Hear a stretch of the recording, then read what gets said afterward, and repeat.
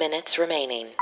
Hi, everyone. Welcome to the Daily Happy from 10K Dollar Day. Today is Saturday, April 3rd, 2021. Whether you're waking up or winding down, we're going to be there for you. I'm Allison Burns. I'm Lulu Picard. You can also hear our voices over on our other podcast. It's called 10K Dollar Day. Check it out. Today we have a really cool interview, so check that out. But this is why you're here. It's the 10-minute Daily Happy. And this week we are featuring Viator. It's a TripAdvisor company that offers the most comprehensive comparison shopping for everything from skip-the-line tickets to multi-day tours and everything in between. Get to planning or dreaming about your next trip by going to 10kdollarday.com/Viator and click the link there to save up to 50% off on unforgettable experiences. Nice. I don't know why, but when you were like 10kdollarday.com/ and I like whispered it, I was like, Viator. I have no idea why. Like it just maybe, was like, you know what? Maybe that's what everyone else did in their cars. How great would that be? If They're like, we know. $10 Exactly. Viator. I know. I feel like most people have figured out the first like 30, 45 seconds of this podcast. They're really just like, how do you spell the link? And the answer is V-I-A-T-O-R. Oh my gosh. Can I just talk about my thing fast? Because I don't think my mouth will work past do it. 2 minutes. I just want to say congratulations to Orlando Shakespeare and Free Fall Theater, two theaters that Allison and I have relationships with. And it's opening night. I know. That's so exciting. It's so exciting. Are you going to see the Shakes? Not tonight, but Thank You 5, our foundation that started because of the Bays. Hey, Bays, what's up? Remember, we raised all the money for the doctors last year. Our next initiative is bringing healthcare professionals as a thank you to opening nights. That's awesome. We actually have a COVID anesthesiologist. Nice. So they were responsible for intubating over 500 patients in the Orlando area.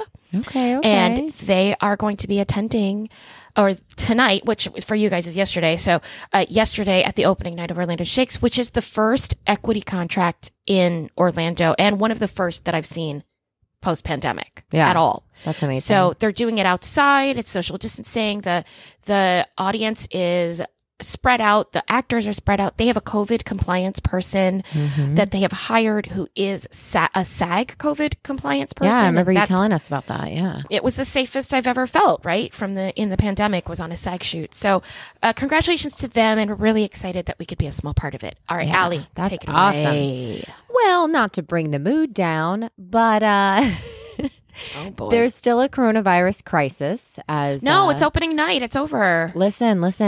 There was just an article released, and it was actually featured on NPR, that the fourth COVID-19 surge may be starting. They said that there has been more than 2 months of steep declines, but in the past 7 days, there have been reported more than 65,000 new cases per day on average. That's a 20% jump from 2 weeks earlier. Oh, wait. No, that's bad. Yeah, and many states have even seen more dramatic growth than that, as high as 125% jump, like in Michigan. Wait, what? 125%? Yes. Yeah. Well, I sent you that article the other day just privately because France just went back into lockdown. We heard from our Bay Mike in England about how they are back in lockdown now. Yeah. I have a question, though. When you read that headline and it said fourth wave, right? Yes. Yeah. What was your gut reaction to that? Because mine was surprising when you said it out loud.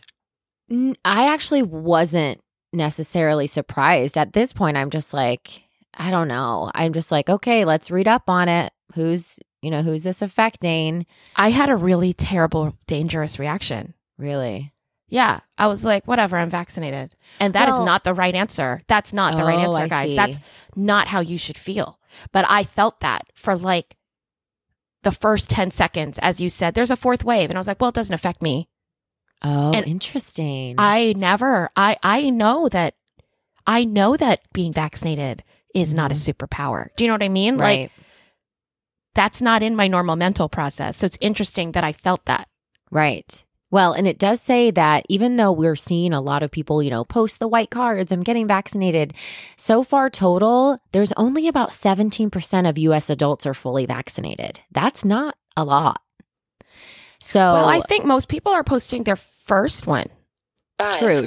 remaining. So the full vaccine obviously takes, like a few 6 weeks later. Yeah.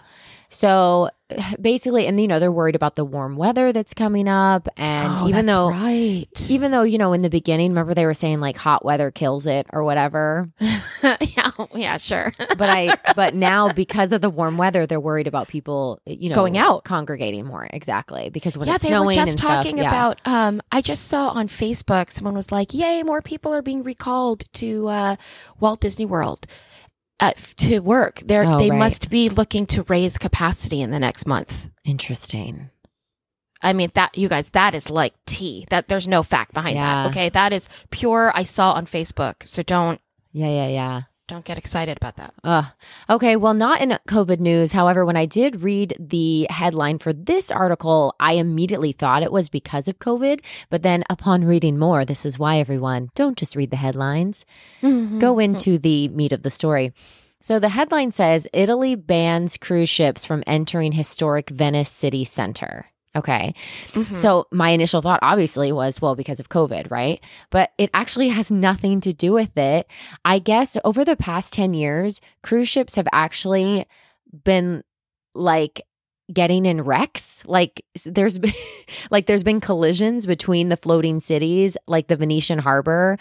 And I guess, I don't know exactly why, I guess just because of the way that it's situated, how huge the vessels are. But there's even been like people being hurt. There was a 2019 collision between one of the floating cities and a Venetian harbor that left 5 people injured just a couple years ago.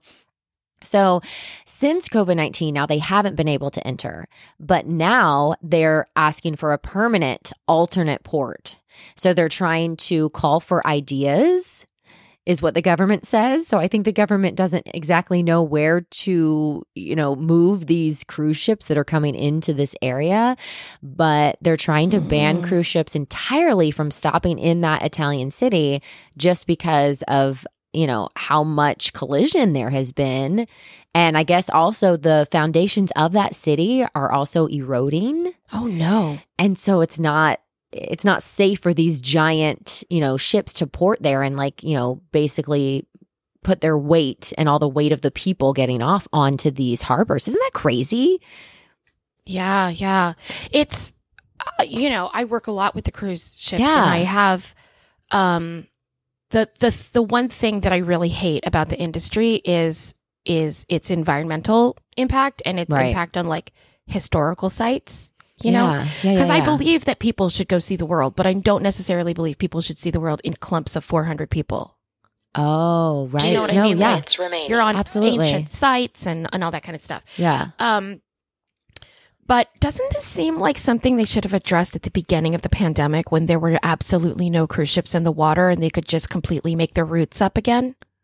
Oh, that's a great point. See? Like you could go to drawing board, right? And be like, well, now that we don't have all these moving pieces, we're not docking in Venice anymore. Right. Yeah, no, that makes sense. Yeah. I mean, who knows? Maybe this is kind of when they were able to do that. I don't know. Maybe that's why this article came out. They're like, hey, it's been doing better now with no cruise ship, so let's just keep it that way. Yeah. I don't know. Listen, everyone, problems are always easy to solve when you're on the other side of a podcast microphone. Exactly. Okay? So I don't know how hard that is to actually put into. I'm sure they're all doing a great job. Okay, we have about a minute left, but instead of asking you, you're happy today, I have another question for you, Lulu. Okay. What is your favorite Skittles color? I would have to go with both red and purple in my mouth at the same time. Okay, and why is that? Does it taste different? The tone in your voice is telling me it doesn't, and that my love for that is arbitrary. Okay, listen, you guys, I'm about to blow your mind. 30 seconds Scientists remaining. just revealed that all Skittles taste the same. That's not true. Yes, they said There's no way. I'm serious. There It's is not, no difference between each Skittle color. Blind taste test, everyone. Go buy a Skittles pack right now. It's blind taste test. I'm telling you No. that 10. You're going to tell me that 9, your entire 8, phrase of taste 7, the rainbow is predicated 6, on lies and the 5, rainbow is 4, monochromatic and doesn't 3, exist? I 2, refuse. 1.